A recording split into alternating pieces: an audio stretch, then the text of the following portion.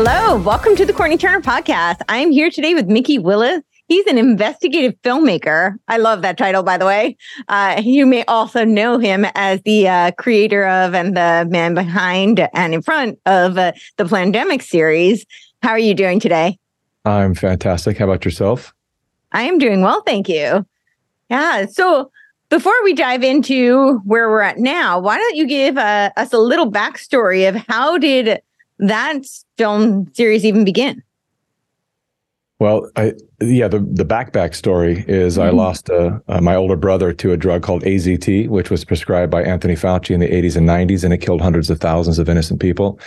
And so when I saw him re-emerge as the America's doctor in 2020, it took me by surprise. I assumed that this man who was very well known for doing such great harm, not only with the AIDS epidemic, but with other pandemics and breakouts through his career, has botched so many of these horrific circumstances and made them even worse, that when I saw him resurface in 2020, I knew that something foul was about to take place. And I reached out to my friend Judy Mikovits, who used to work under Anthony Fauci, to ask her what she thought was going on. And when she started to tell me the whole story, I figured it was worthy of the people knowing that information. I invited her to my studio and we did a sit-down interview, and that became Plandemic 1. Yeah, no, I saw it and it was pretty mind-blowing. And she's wonderful. I've had her on the show and I've had dinner with her, and she's amazing. She's just a font of knowledge too. You can just let her go and for hours, and there will be just mind-blowing information for a series of hours. So really? Yeah, that's awesome. So that's horrible though about your brother. What was your thoughts when you started to hear all of this and see what was unfolding in 2020? And yeah. Well, it came as no surprise, really. I was in the middle of directing a documentary called The Narrative, which was to expose the mainstream media for what it's done to us. And it's still kind of shocking to me that despite the fact that we're all aware that the media lies, and the last few years have really exposed the depth to which they're willing to lie and destroy the very country and world they live in. I was doing a movie to expose what I know about the mainstream media. And so I was working with a lot of whistleblowers who were aware that because of what was unfolding in politics around the Trump presidency, and a lot of things coming to the surface regarding Jeffrey Epstein and all kinds of insider trading and just a milieu of all the stuff that was being exposed, that they were all suggesting that a false flag, which is an event that is staged to get people to look the other way, away from the real crimes, that a false flag was coming soon. One of them said, one of the whistleblowers I worked with said, they knew that I was at the World Trade Center on 9/11. They said, you can expect another 9/11 size catastrophe to happen here any moment. And 2 weeks later, the pandemic was announced. So it was something that we were already looking for, and we knew it was going to come about. And I always equate this to magic. If my boys, I have a 9-year-old, 11-year-old, and we love to watch magic tricks. My 11-year-old's actually a really incredible magician.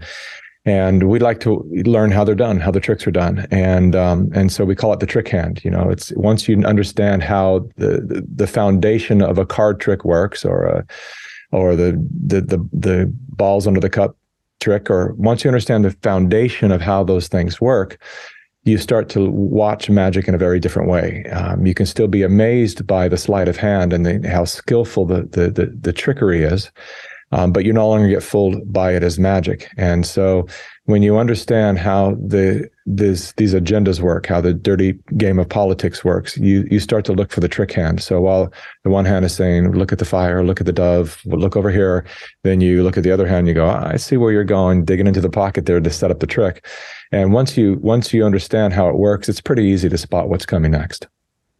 Yeah, no, that's so true. And so many, when you look through history at a lot of these, I call them the powers that shouldn't be, but you can see that they're so enamored with magic. And I mean that in the literal sense, the hypnotism, mentalism, hermeticism, and they've derived a lot of their tactics from, the spell masters.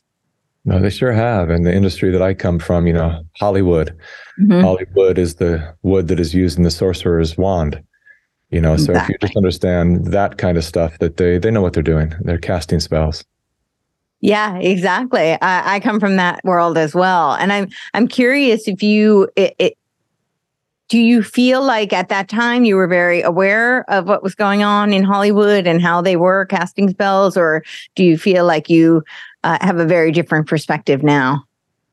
Well, as I mentioned, I was at the World Trade Center in 2001, and that was a snap to grid moment for me, that I had to recalibrate who I was and why I was doing what I was doing. And I realized that I had been trapped as a young creative that came into Hollywood at 19 years old. And you get snagged up in the machinery, and because everyone around you thinks the same way, it starts to feel normalized. You're competing against all of your friends, so there's a real level of insecurity that you have in Hollywood. Kind of recognizing that everyone is kind of out for themselves and is there as long as you somehow might provide something for them. There's a lot of that kind of energy in Hollywood, and so I was already fully aware that it wasn't the place for me. And I was aware that there was a lot of dark stuff that happens through Hollywood because of its influence. So, and it's not just Hollywood, of course. If you want to find where the darkness resides, just look into all the power centers. Look at everything that has influence, the most influence. So colleges are some of the most corrupt indoctrination factories that we have right now. And why is that? Because, well, that's the place where you're training the next workforce. Those are the next people that are going to come out, and they're going to run for politics, or they're going to be the CEOs of the next big tech firms, whatever it might be. So or as we just recently saw, the doctors, right? The chairs of hospitals, and exactly. So all that stuff with influence, even down to the NBA and Major League Baseball and all of that. They understand that they have the attention. They've captured the attention of primarily men, and it's important to capture the attention of the men, because the men are the ones that will traditionally go and defend the country and defend their families. And so once you've captured their attention, where is it they're looking? Okay, if they're looking at basketball every day and they're obsessed with it, we need to infiltrate basketball. And so they do. They create these systems called environmental social governance systems that force major multinational corporations that otherwise you would think would be uncontrollable because they're so big, but they're not. They still rely on the system. They still rely on the central banks and the credit lines and the investments. And so then if you can convince the banks not to invest in them, if you can convince investors, the big players, not to invest in these major corporations unless they go along with the ESG program, which is ultimately it is a doctrine of being woke, right? So it's like you have to have so many diversity hires, you have to, paint Black Lives Matter on your court, you have to put rainbows on your jerseys, you have to show all of this to maintain a high ESG score. Otherwise, our money people will not look at you. Right. And so that's the way that it's all through money, and that's the way that they get these major corporations to play the game. But the good news is a lot of them are waking up right now, and particularly since the boycotts with Anheuser-Busch and Target, they're recognizing now that the people are recognizing that we have the power. And so now they're realizing it's not just the bankers that we need to cater to. Maybe we should cater to our customers. What a novel idea. Novel, right?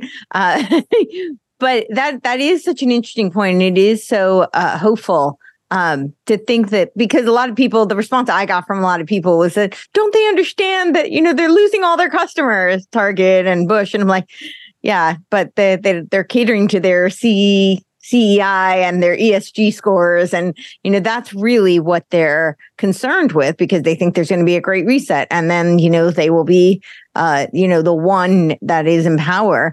But it's really great to see that there is some power of the people to push back. But I think that right now they're kind of caught in a conundrum, because they have both sides that they need to cater to. And I don't know that they know quite how to deal with that. What are your thoughts on that? Well, again, it's the power is truly in the hands of the people. Unfortunately, we've never utilized our power, because we've been lulled into believing that we are the consumers. And so we've just been playing our part and fulfilling our role as consumers. They create something. They convince us through their advertising that we're incomplete and that we need their product to make us that much closer to complete, to be the acceptable citizen in the world. And so we go out and we buy their products and we stand in line for the next iPhone, regardless of the fact that our iPhone 27 is just fine, whatever it is, And the camera's been slightly upgraded, but we have to stand in line for 5 days to get that new camera. They've hypnotized us into this place of being these desperate consumers, of thinking that these material items are in some way going to bring us the fulfillment that we lack in our lives and bring that purpose and meaning back into our lives, and they never will. It can't. It's just not designed to do that. It's a dopamine hit.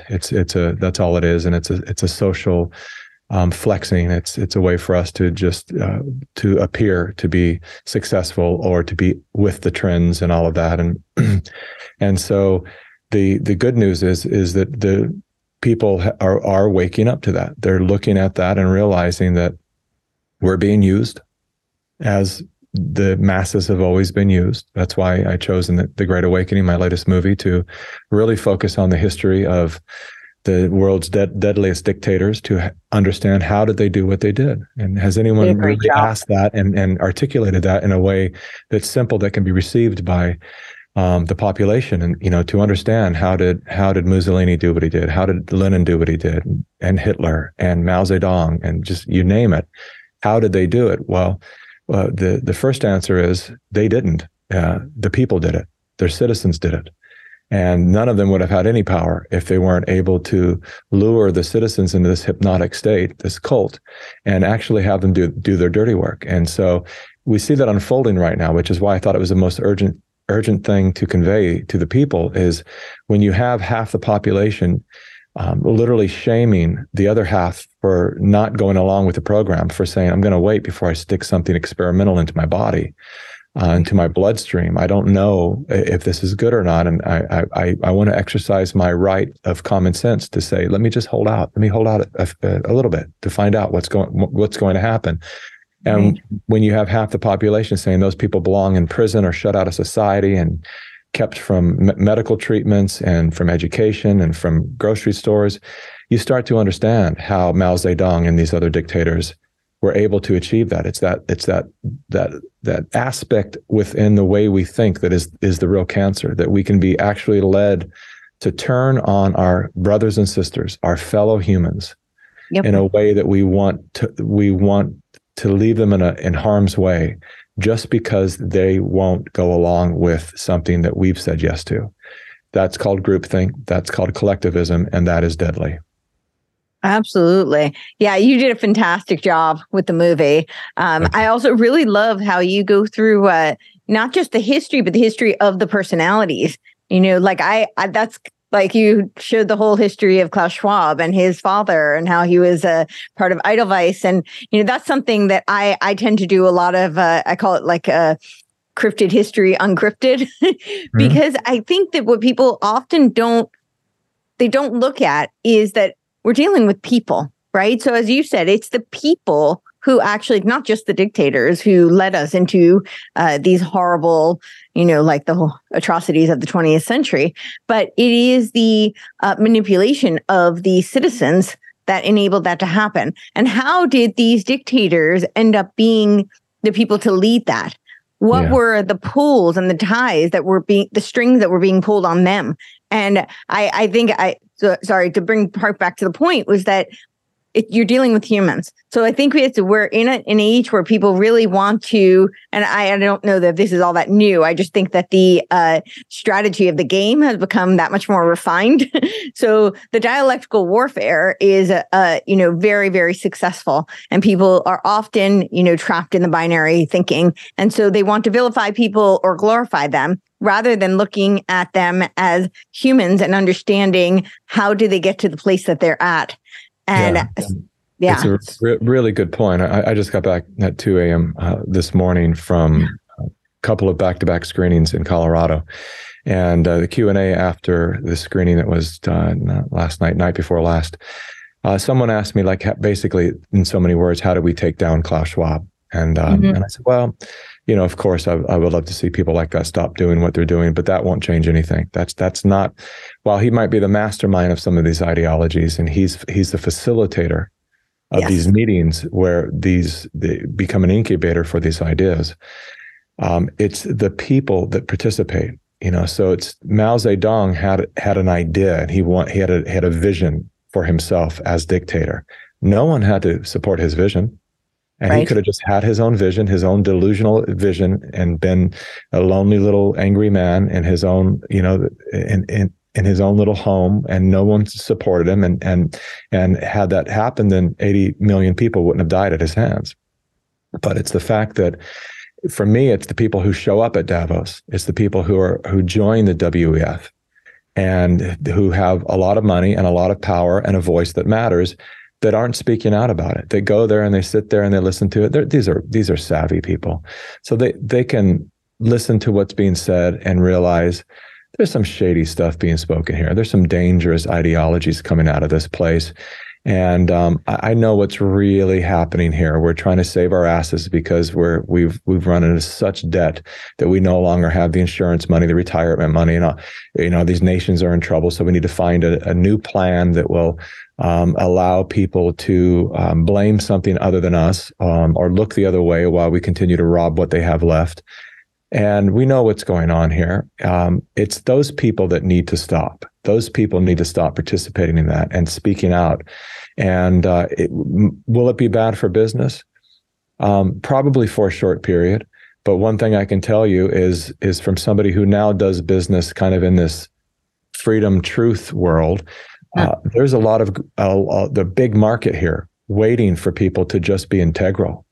And so I don't think these people know how hungry people are for companies that will just support them as people and not lie to them and give them actually what they need, and tell them the truth about their products, and provide a service that's valuable.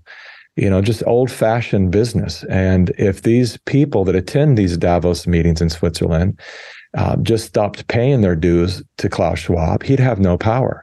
So it's up to them, really. Those are the people that I think need to be really talked to and boycotted, like every single one of them. I think we need to go through the damn list of everyone who shows up to Davos, Switzerland, and make it clear that the people are watching them. We know you're there.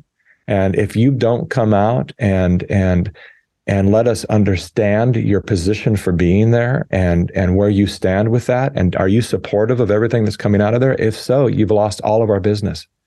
Because we know what's coming out of there. And that's what the people have to do. We don't need elected leaders to do this. We don't need a president to do this. We don't need a government. The government won't do it.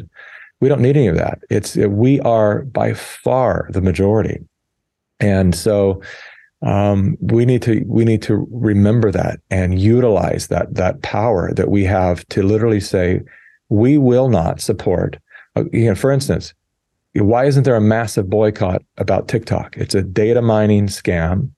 It's when you understand that the Chinese version of TikTok is teaching kids patriotic lessons and science and everything, and then they pipe all this harmful, degrading, demoralizing content our way. You realize that's part of a psychological subversion of a psychological war.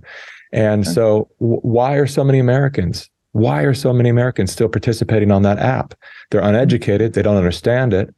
But because they get their dopamine fix, because it's a trend, because it's where everyone else is, it's what everyone else is doing.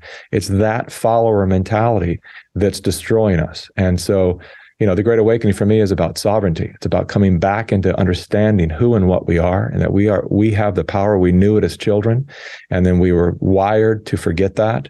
And it's time to wake up to remember that right now, so we can just start doing what's right, just everything. Really understand it. We're at war with China. I love Chinese people, but the CCP, their government, wants to destroy America, and they're doing a great job of it right now. Our dollar is almost dead, and everyone's jumping onto the Chinese currency. They've infiltrated and stole most of our important technologies. They have 80 plus universities within our universities called Confucius Institutes. Yeah. They have over 130 secret police stations embedded within the United States. They pump almost 100%, if not 100% of the fentanyl that has become the number one killer of people 18 to 35 years old, and now comes in rainbow colors, so children take it and die. And we're letting this happen, and we have our selected officials out there doing meetings with China and hailing them as a great model for the future of America. What really? This has to stop. And we have the ability to stop it by saying, boycott China, boycott all goods. Let's become sovereign, energy independent. We have administration that's trying to kill our energy, so that we become dependent upon other nations. We need to produce our own energy, teach everyone how to grow their own food, stop with this BS about moving people into 15-minute cities where they can be surveyed, and move them out to the 20%. Here's a little stat that I like to share with people, because people talk about, wow, overpopulation really is a thing. No, it's not. Not even close. 29% of planet Earth is land. 7% of that is uninhabitable. It's high desert or Arctic, what have you. That leaves 22%. Guess what? We currently inhabit 1% to 2% of that 22%. So it's 20% left. Why are they not, if they really care about the environment and climate change and all this crap, why are they not pushing people out into the, out into the rural areas, teaching them how to? I just came back from a place where it's illegal to catch your rain. It's illegal to catch what? To catch rain, to catch your own rain falling from the sky. Wait, what? Yeah, and I was like, surely I didn't hear that right. This is not uncommon, and a lot of states actually prohibit, give you a maximum of how much you can capture. Why? It falls freely from the sky. Why wouldn't we be taught, if we really truly have an inevitable water shortage coming or issues with water? Why wouldn't they be teaching everyone how to capture their own rain, grow their own food, educate? And they're not. They want everyone. I've been an environmentalist for over 20 years. And when I first learned that they have states it's illegal to capture your rain, like it is in many areas of Colorado, I couldn't figure it out. Because I really believed at that time that they really wanted to solve the environmental issues, and that we have some serious environmental issues. And I couldn't figure it out until COVID. And then I went, oh, check this out. So now when you have somebody who's saying, look, it's my constitutional right to keep my family business open, you're not going to kill my family business. What did they do? They shut off their power and water. They want everyone on the grid so that they can control them. That's all it is. Yeah, that's absolutely right. And the lie of the overpopulation, they actually admitted that it was a lie. They're the Club of Rome, their limits of growth document, right, in 1972. They couldn't figure out, they knew that people would not jump on board with this whole propaganda. And so in their document, it was called Global Reformation Document in 1992, they actually admitted that they had to create a common enemy, because if people had a common enemy, they would rally behind it. And so they decided that the enemy of humanity was man. So when they say the carbon they want to reduce is you, that they've already admitted it. So right, that's right. Yeah, it's pretty astounding. Absolutely. What was Kissinger, right? That said that? Was that Kissinger? That said which? About the enemy of man. Who was that? It was in the global. It was in the limits of growth document by the Club of Rome. That was I know the quote. I wonder if it was Kissinger who wrote that. So he's part of that he's part of the. I don't know who the actual. I just know the document. I'm not sure who. Yeah. But anyway, one person who said it. Great point. Yeah. But Kissinger has echoed many of the same sentiments. So for sure. What are your thoughts on? You had talked about how we really don't need it to be coming from the elected official, but of course, a lot of these, politicians and certainly some presidents are being groomed and do attend these Davos meetings. And then they seem to work in conjunction to create these public-private partnerships where they have these policies that the government institutes that work seamlessly with all these corporations and seem to advance this globalist agenda. So what are your thoughts on that, and what can be done about that? On what exactly? So you were saying that we really don't need to worry about these elected officials who go to these Davos meetings, that really, because the people have the power, and that we really should just boycott the businesses that are going. However, there are a lot of elected officials who are going to these meetings, and not only going, but they're also being groomed, right? At the young global leaders. And We should be concerned about them too. That's what I mean. I mean, stopping Klaus Schwab won't do anything. It's all the people who attend, including the elected leaders that attend, because they know what they're doing, and they're all part of the popular club. And if everyone's going in one direction, they don't want to be left out, and they don't want to. Certainly, they know they'll get shut out of business if they become the outlier. And so it's just really it's a follower mentality on so many different levels. You know, we're all guilty of it. And I do my best to teach my boys that not to follow trends, because sometimes they'll come up, we really need this, Dad. And why?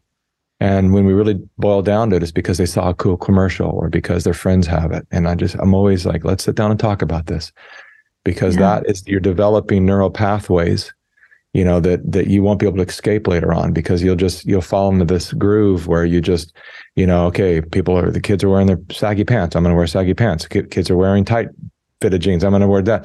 Just be yourself. Set your own trends. I said, don't follow trends. Set your trends. Be a trendsetter, and do what you feel right, and don't care what other people think. And I love it, because you know, we went shopping when we were in Colorado, and my kids end up with this, you know, my 11-year-old with this funky pink and orange Hawaiian shirt, and my other one with like a Gilligan hat. And they have their own style. They're like, you know, we don't care what other kids think. And I love that. You know, sometimes my wife would be like, you want to buy that? I'm like, shh, it's okay. Let them go there. Kind of cool. Let them express their individuality.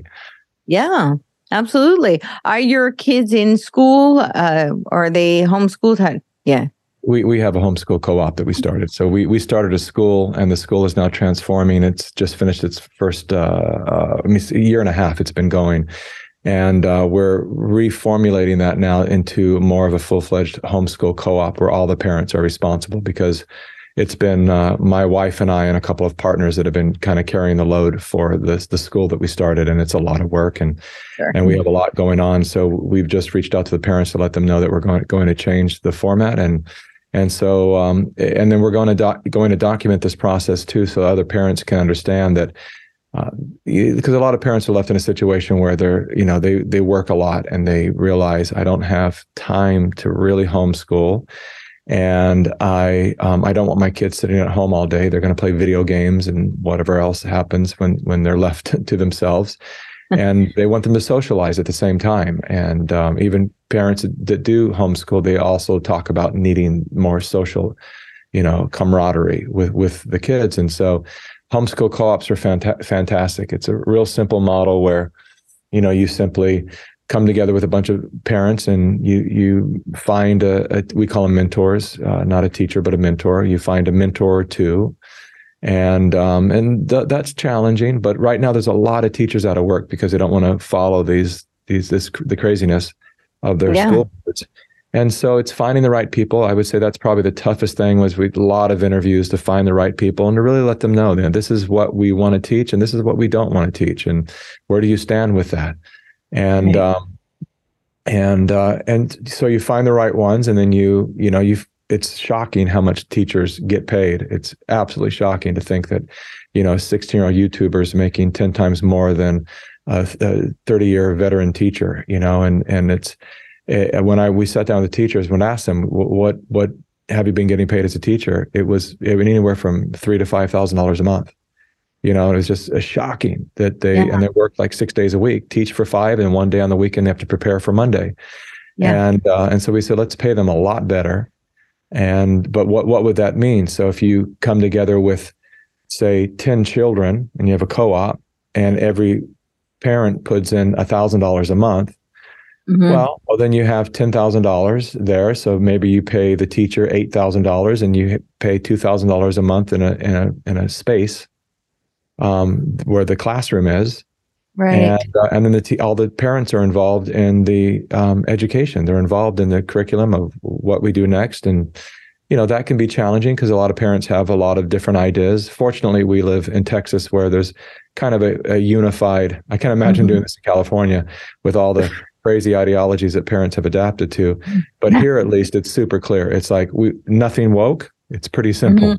Nothing woke. Nothing woke. You know, there's no prejudice against, you know, that. It's just that the people are just really fed up with being sold that everywhere they go. And so it's like, let us parents deal with our children and their sexuality at home. Let's leave that out. That's not up to the teacher, but you're there when we want to learn the basics of what they need. But beyond the traditional, math and reading and writing and all of that, it's especially with the new direction we're going into, it's where we're going to teach the group more of what I teach my boys. They're fully keyed in to what's happening in the world. I don't hide anything from that. I think a lot of parents make the mistake of thinking that their children aren't capable of knowing what's going on. But I think that can be problematic because the kids sense it. They know something, that world isn't safe, and they hear the conversations happening, and they know it's radical, crazy stuff, and that they're under attack. And if you don't explain it to them truly what's going on in great detail, like my boys, there's nothing I withhold from my boys. And they ask me all the time, if they hear me listening to something or a conversation, they'll say, Dad, what was that you were talking about, that guy? What is going on in China? And with what, they'll ask me. And I tell them straight out, here's what's up. And as a result, I got the two of the happiest boys on the planet. They're just, my wife and I we're like, the only time they irritate us is like, they're almost too happy, where we're like, just settle down for a moment, guys. We're in the car. But, we do that jokingly because they're just in celebration all the time, and they know what's going on in the world. And so it's this ability for us to understand that we're capable of facing all of the darkness on our planet and shining our light so bright that it has no effect on us. And I think that's what we need to teach our children. Like, yeah, this is it. This is what's really happening. And it's scary and it's dangerous, and that's all true and real, and death is real, and all these things are real. And this is what Daddy's fighting for. And at the same time, it's even the yuckiest of it is, let's look at it like it's divine. It's here. We're here for a reason. And as a monk taught me years ago, he said, resistance is the cause of all suffering. And I remember I heard that and I thought, that can't be true. All suffering? And then on the way home from that meeting I had, this was 25 plus years ago, I was in traffic in Los Angeles, and I'm like honking at the car in front of me, and I'm realizing, it's this 5 o'clock traffic. It happens every day. Yet here I am honking as if I'm going to change 5,000 cars in front of me. I'm going to change the flow of this traffic. This is what it is. Why don't I just relax? Let me find a good station, turn on some music. And instead of having that irritating drive home, traffic never bothered me again. And so it's like, I don't mean don't resist things, don't be complacent and compliant, but at the same time, what is. And so it's like, I teach my boys that, it's like we have a pet that's on her way out, a cat. And it's like, okay, it's time for her to die. And this is a beautiful thing. And let's understand, and let's not let her go to a point of suffering. There might be a point where we actually have to help her cross that bridge. And here's what it might look like. And it's wonderful. She's had 14, 15 years in this family with us. And so now it's time for her to move on. And the more we're okay with it, the more they're okay with it. Right. Absolutely. And that's such a beautiful outlook. What were your goals in, it's an interesting title, the Great Awakening. And a lot of people say the Great Awakening will combat the Great Reset. So what was your hope in, doing this movie? Did you, what was your hope? And do you believe that the Great Awakening will combat the Great Reset? And what do you think is next? Oh, yeah. It already is. We have a ways to go, a lot of work to do, but without a doubt, they have manufactured the Great Reset for us. And so sometimes, if we can all look back at how we've grown and evolved through our life, a lot of the tragedies were the things that really catapulted us. Yeah. My experience at 9/11 woke me up in a way that I don't know anything less than that would have had me see myself and what I'd become in the circuitry of Hollywood, other than an experience of that magnitude. And so while it's not fun to have painful things happen in our lives, there's also very teachable value that comes from each of these moments, and so I think that it's a beautiful gift and an ugly wrapping. That it's this is. People ask me all the time, because I remain positive, but if people saw what my team and I see, we get the footage before the news stations blur it out, right? So we see the decapitations that ISIS have committed or whatever you can imagine. We see this stuff, and yet we remain really positive and upbeat. How do we do that? People ask me that all the time, and I will say, because I know how the story ends. I say, what do you mean by that? I say, because I'm a storyteller, and when I was young, learning how to write, I was a writer in Hollywood for a long time, wrote screenplays and what have you. I studied the work of Joseph Campbell, The Hero's Journey. Yeah. And Joseph Campbell is a man who spent his life analyzing mythologies, the stories that humans have been telling each other since the beginning of time, way back to the etchings on the cave walls. And there's a commonality in every single story. And he crystallized this into what he called the hero's journey. He recognized that every culture, no matter what part of history they belonged, they all told a very, very similar story that only fluctuated in its details of character and locations, what have you. But at the crux of it, it was typically a reluctant hero, the anti-hero, the person who is just an everyday person. So this is going to sound like every movie that we've ever loved, who suddenly stumbles upon some great catastrophe. And they're charged with, and it can be something as small as, saving a family pet, or the meteorite is about to strike Earth. What do we do about it? Right. And then they typically go out in search of the hero to save the world, or at least to save their world. And along the way, they are met with a lot of challenges and people that try to thwart their journey and also assist their journey. So they meet these mentors along the way, and the mentors ultimately prep them. So if you consider the Karate Kid movie, it's a really great example of a great hero's journey story of a young man who's being bullied and wants to go to the mentor, to the master, to learn how to fight. And the mentor says, "Okay, go paint that fence, go wax that car." And, the Karate Kid is thinking, why am I being used like this? This is not what I came for. I came to learn how to fight. Why am I waxing cars and painting fences? What is this? This just seems like a cruel punishment. And the moment he's engaged in a battle, he recognizes that he was building the muscle memory to block, to fight. That all of that was part of the journey. And so the mentors come along in their own way, which is not always understood by the hero right away, to prepare the hero for the big battle, and they're ultimately told that they are the one and that the force is within, and the hero always wins. Even if the hero dies, the hero always wins. What they're seeking to accomplish, the good of that, even if they have to make a personal sacrifice, the light always wins. And so there's a reason that we have been telling ourselves this story since the beginning of time. This is our story, and we are the hero. The force is within. We are the one.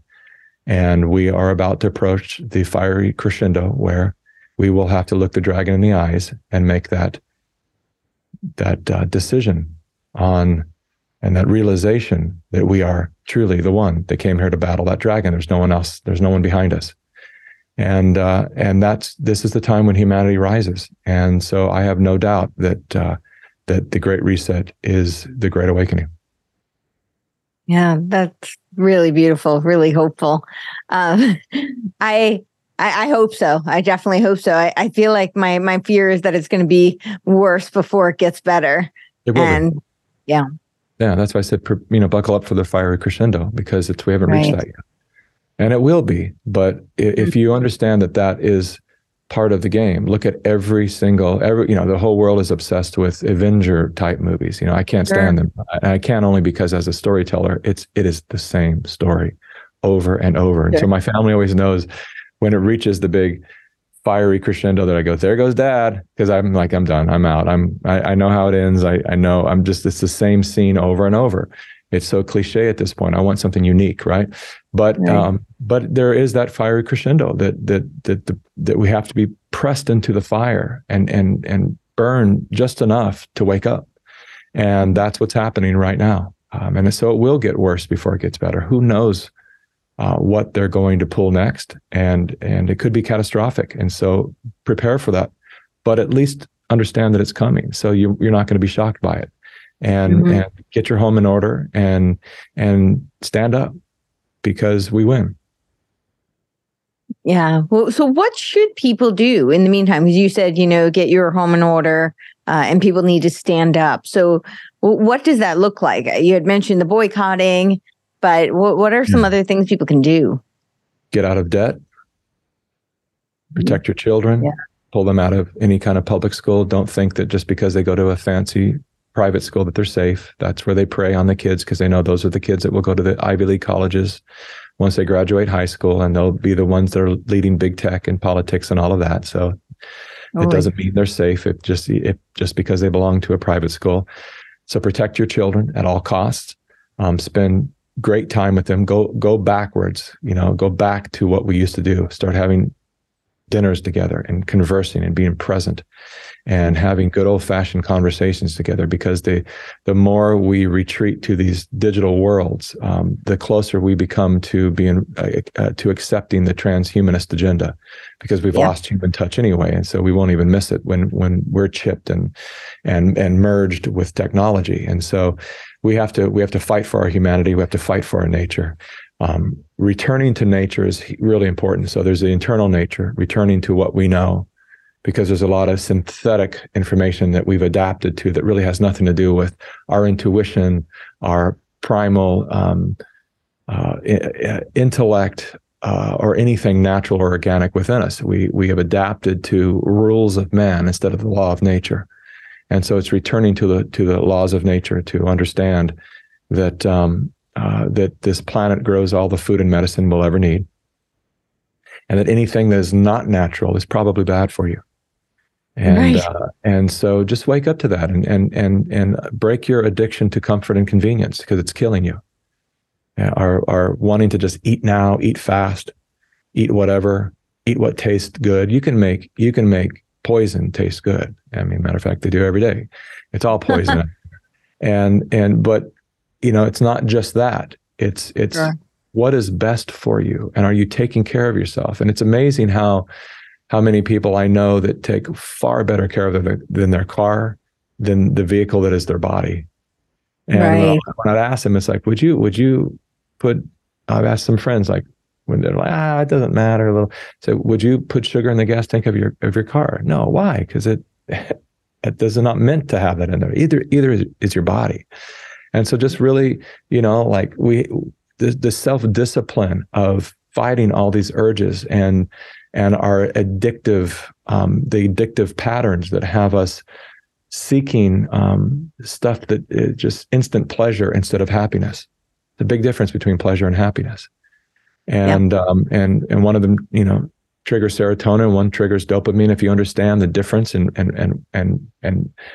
how addictive dopamine is, then you'll understand the motivation of most of your actions in life. It's all to get a dopamine hit.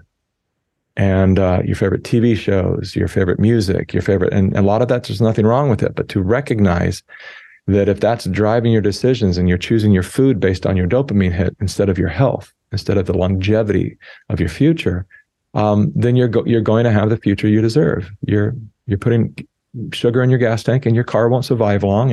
And if that's your choice, we also have the freedom of will. And if that is your choice, and you're okay with cutting your life down and perhaps having diabetes and an uncomfortable life for the last 10 years of your life, then keep doing what you're doing. It's okay, as long as you know what you're doing and you're consciously choosing to gradually commit suicide. It's your prerogative, but at least understand that no one's to blame but us. We make these choices. We put these people in power. We look the other way when we're Netflix binging and NBA binging and whatever it is, and most men know more about their favorite sports team than they'll ever know about who's running for the local office in their county or whatever it might be. This is what got us here. It's our responsibility. And a lot of people don't like to hear that, but the truth of the matter is the moment we accept that, we have the power to do something about it. Because the moment we say they did it to us, it's those people over there, we're the oppressed ones, we're powerless. But the moment we say they facilitated this, but we allowed them to do this to us. We have the power. We could have said no. We could have asked. We could have said, I've said to a friend who has a child who's in very bad shape right now, I said, when you first chose that school for your daughter, did you have a teacher-parent meeting and find out what that teacher's about, what they believe in? No, we didn't do that. Did you meet with the school board? Did you find out what they stand for and what they're about? Did you meet with No. How did you choose your school? Well, it was the closest one. Exactly. So the person that's going to have your child for 6 to 8 hours a day, the institution that's going to have your child for 6 to 8 hours a day, you didn't even inquire to find out what they're about, and I've been guilty of this myself. But this is what we all need to look in the mirror and say, wow, comfort and convenience. It was the most convenient school. Interesting. And now I've lost my daughter to this madness because I wanted something that was convenient. That is devastating. So devastating. It's really interesting when you talk about the dopamine, because I think people often think of dopamine as the, it's the pleasure neurotransmitter, and they think of it that way as like a reward, but it's part of the reward circuitry, but to trigger motivation, essentially, because we had, in order to survive in, historic times, things are not easy. And so we needed the dopamine was to drive us to do the hard work, like hunting or, gathering or whatever it may be that we needed to survive.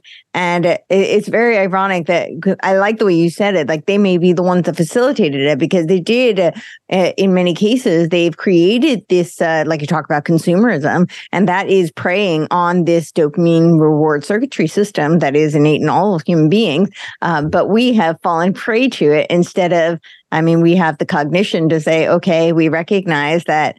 And certainly now that's being brought to the forefront. People can at least look at it and say, okay, this is being manipulated. And it was something that really was hardwired for survival. So I think that it makes sense that it was not an easy cycle to break, but hopefully now people are becoming wise to it. Yeah, like I said earlier on, had people become wise to it before Mao Zedong did what he did, 80 million people wouldn't have lost their lives. But the way they set this up, and it's the same thing that's happening right now with our current administration. So take, for instance, January 6th. Yes. That was largely, a smear campaign against Trump and his people, of course. But what else? Why are they still holding people 3 years later in jail for, most of them for trespassing? Just, something when we had, rioters and looters that burned down our cities and killed people that were bailed out the next day and remain free today. Why is that? Well, because they're scaring people away from all the dissidents. We're all dissidents now. We have to understand that. We have foreign dissidents coming here. We are American dissidents. We recognize what our government is doing. And so they want to make it, why did they start to try to pass bills calling parents terrorists that were going up against their school boards? Because they want to make it so scary. And they can now use that example of but they're still holding those January 6 people in prison. What if they lock up the parents and we're in prison 3 years later? It's a scare tactic to get people to stop protesting. But with what we know now, it's amazing to me at how people are so captured that they'll go to the streets and thousands and protest for abortion or climate change or whatever at the drop of a dime.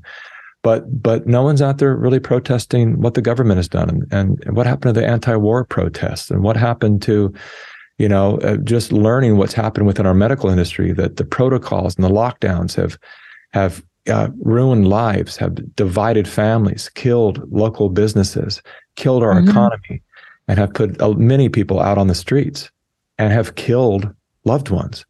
Where's the protest for that? People are so under control that they're protesting things. It's not that they don't matter, but on a level of priorities, most of the stuff they're in the street protesting right now shouldn't be top priority. There's so many very important things for us to deal with right now. And yet the people are too afraid to get out there and protest. When people were protesting the COVID lockdowns, how did the media spin it? It was a right-wing neo-Nazi event. And you have a lot of Democrats and far lefties and progressives out there going, I'm right-wing neo-Nazi. What is this? You know, but it's like, as soon as they brand it as that, then they go, okay, I'm not going to come out here anymore because I don't want to be called that. Well, that's how they do it. They're manipulating you to not go out there and to use the power of your voice and your presence. And we need to wisen up to that. And because when we all refuse to play that game, when we all refuse to be manipulated by fear, and we say we're still going to show up and we're going to keep showing up and we're not going to stop and we're going to be in the halls of the Capitol talking to these crooked politicians to ask them why they're passing these bills and allowing obscene information to be read to 5-year-olds in classrooms. I don't know if your viewers have seen all the times that parents have taken books up in front of the school board and start to read them out loud. And they say, yeah, that's too obscene. You can't read that here. And they go, then why are you teaching my 7-year-old this? I can't read it here in front of a group full of 100 adults, but you can read this in the classroom of 27-year-olds? Like you're admitting exactly why we're here today, that it's not appropriate.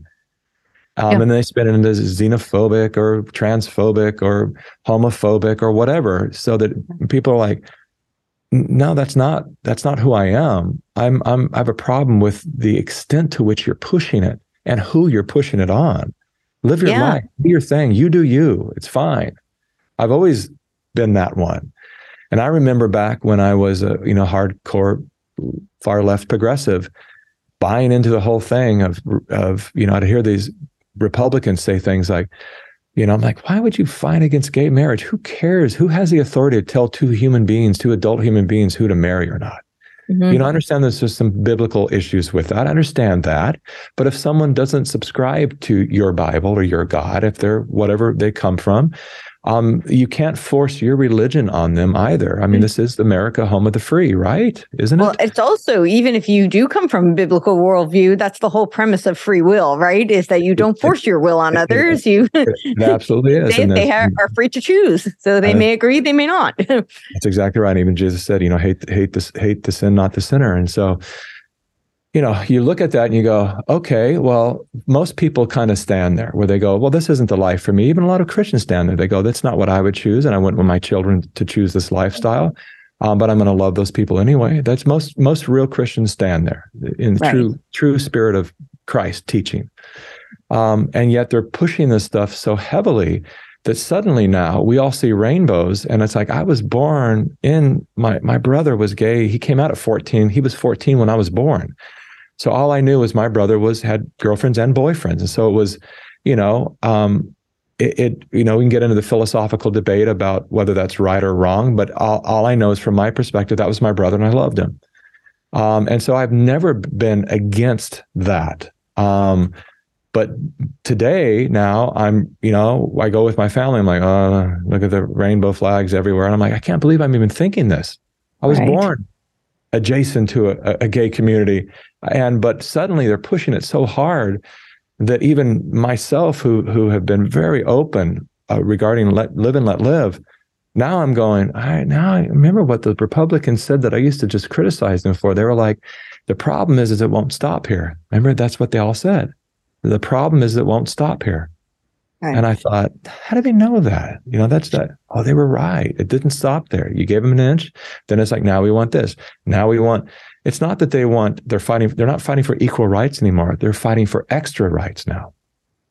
Yeah. We already have anti-hate laws, but they want on top of that. It's like we have discrimination laws and anti-hate laws. They've been established a long time ago. Why do trans people want more laws? Why do they want, because right now, people talk about white privilege. Are you kidding me? There's more trans privilege on this planet right now than anything. And a trans person can say and do just about anything, and no one can say anything against them, otherwise they're transphobic. Right. Instead of just going, no, maybe that person's an asshole, whether they're trans or not. Right. Maybe it has nothing to do with. Nothing to do with that. It's like, look at their behavior. Dylan Mulvaney. It's like, I don't like him. I think he actually has some great comedic timing. I think he's got some talent. But I don't like him, not because he's trans. I don't like him because of the way he's trans and he's making a mockery of women. Right. So I don't want to say I don't like him. Let me reverse that. I don't like his style. I don't like his behavior. because he's mocking women. I don't like the trans athletes that feel no shame in stripping women of their medals and honors and Where are the celebrating. feminists? Why are they not outraged? Don't get me started on that one. I've been saying, I'll say to your audience, women out there, as a man, please hear this, step up. Because men are so confused right now. They don't know whether to open the door for you or not. They don't know when they're going to be shamed or thanked. And so there's a lot of men ready to fulfill our primal role to protect you, but we don't know if you want us to or not. So when you step up and say, we need you to have our back, we'll be there, but please take that first step. We need the women to step up right now. Yeah, I'm so glad you said that. I think, they've essentially tried to, a lot of what they do is this, Hegelian dialectical games. And part of the dialectic, I typically people think of like thesis, antithesis, synthesis. And that was actually Kant who said that. And they call it the Hegelian dialectic, right? But Hegel, who definitely drew from Kant for sure, I would argue he drew a lot from Plato as well. But he will argue that it was the, the abstract, negative, and concrete. And the negative is very important because that is where you get this Afhabende culture from, that concept. And so really the whole purpose is to negate. It's the nullification. And what do they do with the toxic masculinity? They negate men. And they're now doing this with the trans. They're negating women. I think that people need to recognize that. Why didn't the men step up? But I love what you said, because if women were to step up and say, no, we actually need men to be men, and then they would know that that's okay and that they haven't been completely canceled. And I actually mean that kind of literally, because that was the intention. It is to negate. And the way that you can restore would be for the women to stand up and say, no, the men can be men. And then that allows us and enables us to be women, right? That's right. So. That's right. That's the natural balance of the masculine and feminine. And there's a real reason that they're trying to blur those lines. Because when we lose that, we literally lose our nature to procreate. We lose our nature to do what we came here to do, which is to amplify this beautiful gift we call life. And when we don't have that natural attraction, or we can't fulfill our roles because we're going to be called toxic or whatever it might be, then we literally, we lose our purpose.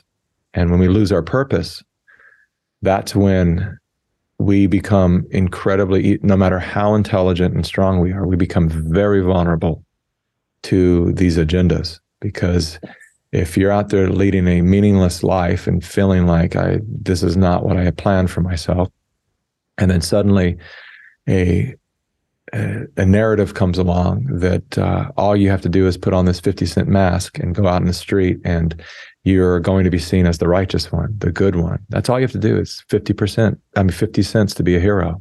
And you go out there and now you just shame everyone on Facebook and let them know that you're the good one. Keep reminding them, keep virtue signaling. And then you develop this tribe, this collective of people who believe that they are the good and the rest are the bad. The rest are the ones that are uneducated, that are lower than human. That's how every collective has ever been activated that has ultimately done great, great harm throughout history. Is just starting with that, is leading people into a place of meaninglessness and then giving them meaning, simple meaning, because people don't want to do hard work. They want to do something simple. So if they can just repeat lines, if they can just put a Ukrainian flag or a Black Lives Matter block on their Facebook, it's little easy symbols to say, I'm part of this collective. And now we're the good ones. And you can, no matter what behavior you have in your life, might be a drug addict and an adulterer and a child molester, whatever it is. But the way the world sees me is how I want them to see me, which is, shining example of a good person and fighting against all those bad people out there who won't comply with our goodness.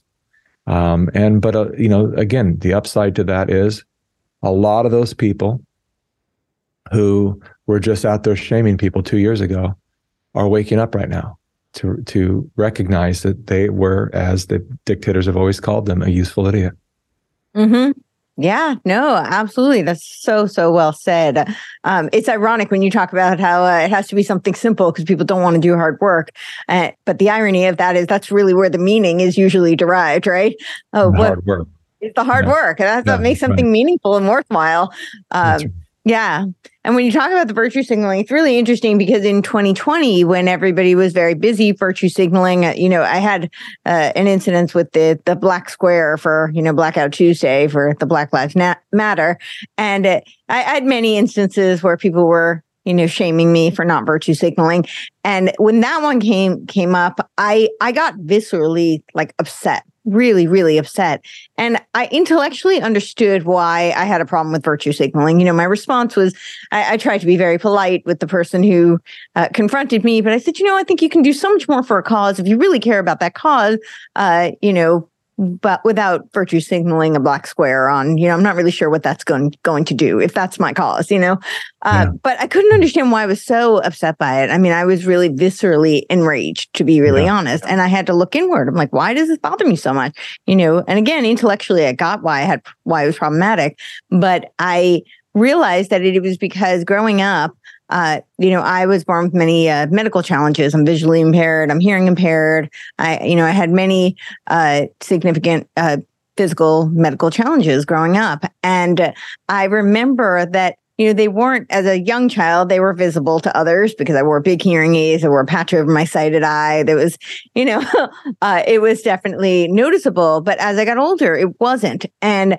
I remember they would go out of their way to accommodate the people who were in a wheelchair, for instance. And when I would it was the first time in my life, I'll make the story really, I know we need to wrap up for time's sake, but for the first time in my life, I had actually requested a note taker when I got to college because I realized I was legally, allowed to have one, that was something they could accommodate. And it was very overwhelming. I was suddenly in bigger classes, much further away from the teacher. I couldn't see the board and hear the teacher and read their lips. And I learned how to speak by reading lips. And so it was the first time I asked, and I went and I said, I think I might be entitled to a note taker, which would really help me. And they said, but you're doing fine. Well, we'll talk about it if you're having trouble. And I remember I screamed at them and I said, well, what if I wanted to do great? Why is fine okay? And I realized I was really upset because there was a woman in a wheelchair who did not have the same challenges. She had other challenges, obviously. They went out of their way to make a big show of how they were going to give. I didn't even know you could get a note taker. They were going to give her a note taker. They were going to give her all these accommodations. And I was like, but she doesn't need them. I mean, she may have other needs, and those should be accommodated. But I realized it made them look great because they were showing, look, we're accommodating this quote unquote disabled person. And I actually had challenges that required such needs and they wouldn't accommodate me because it didn't make them look virtuous. But anyway, all this to say that, I realized why that was so, because they're not helping the people they purport to help. It is just to pat themselves on the back. So sorry, I apologize. It was a longer story, but appreciate it. Yeah. So I do want to be respectful of your time, but please, I want to know before we wrap up, what are your next plans? Do you have plans for another investigative movie? And we'll also tell everybody where they can find you and all your work. Yes. I have a couple of ideas that we're cooking up right now. I'm going to take a little downtime. Downtime for me means time away from a large movie so I can get a lot of little movies done. And so we have other movies that are coming out and a lot of other media that we're building right now to expose other narratives that are popping up daily. But a couple of ideas have come up for my next movie that I think are probably the most urgent and important narratives to expose out there. So I'll announce that pretty soon. But everyone can see any of my movies, Plandemic 1, Plandemic 2, Plandemic 3, and a couple of other short films that I've done at plandemicseries.com. And everything's free. Matter of fact, my book is on there and it's free. I made a deal with my publisher, Skyhorse Publishing, which really impressed me that they said yes to this. But I said, great. Yeah, I said, is the moment my book makes, I know you have an investment, the moment my book makes your money back, I want to give it away. That's my deal. And they said, let's try it. And they stuck to it. And I had to pay for the cost of the audiobook. because I knew I wanted to give it away. And so I did that and brought back all the characters, Judy Mikovits and David Martin and so other characters, and brought them back, and they actually recorded their voices, and they're all part of it. So it's a kind of a cool thing. And that's on there at plandemicseries.com. That's on there for free download. And the reason I give away my books, every time I talk about giving away my books and movies, people always say, why? And the answer is really simple. I believe that this information has been stolen from the people, and it's my job just to give it back and not to sell it back.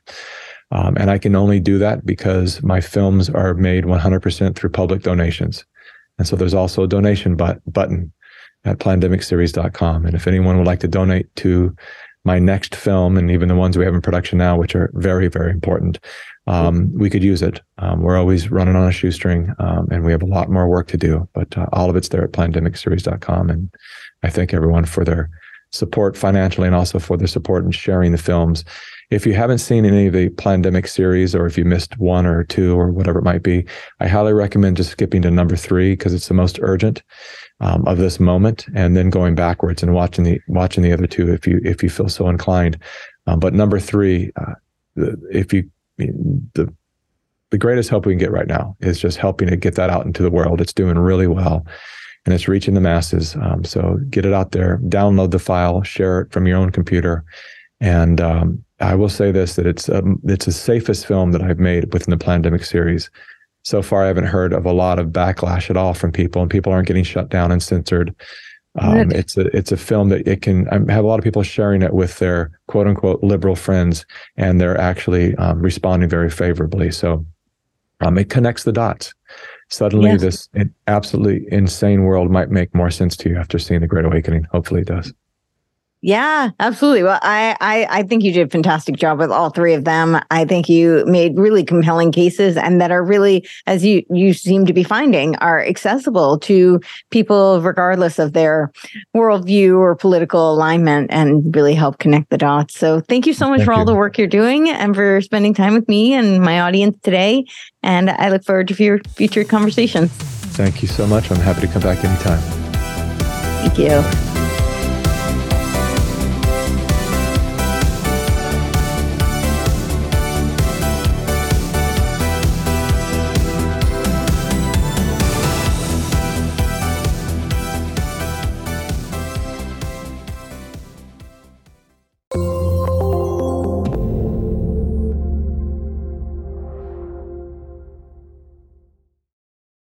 This podcast is a part of the C-Suite Radio Network. For more top business podcasts, visit c-suiteradio.com.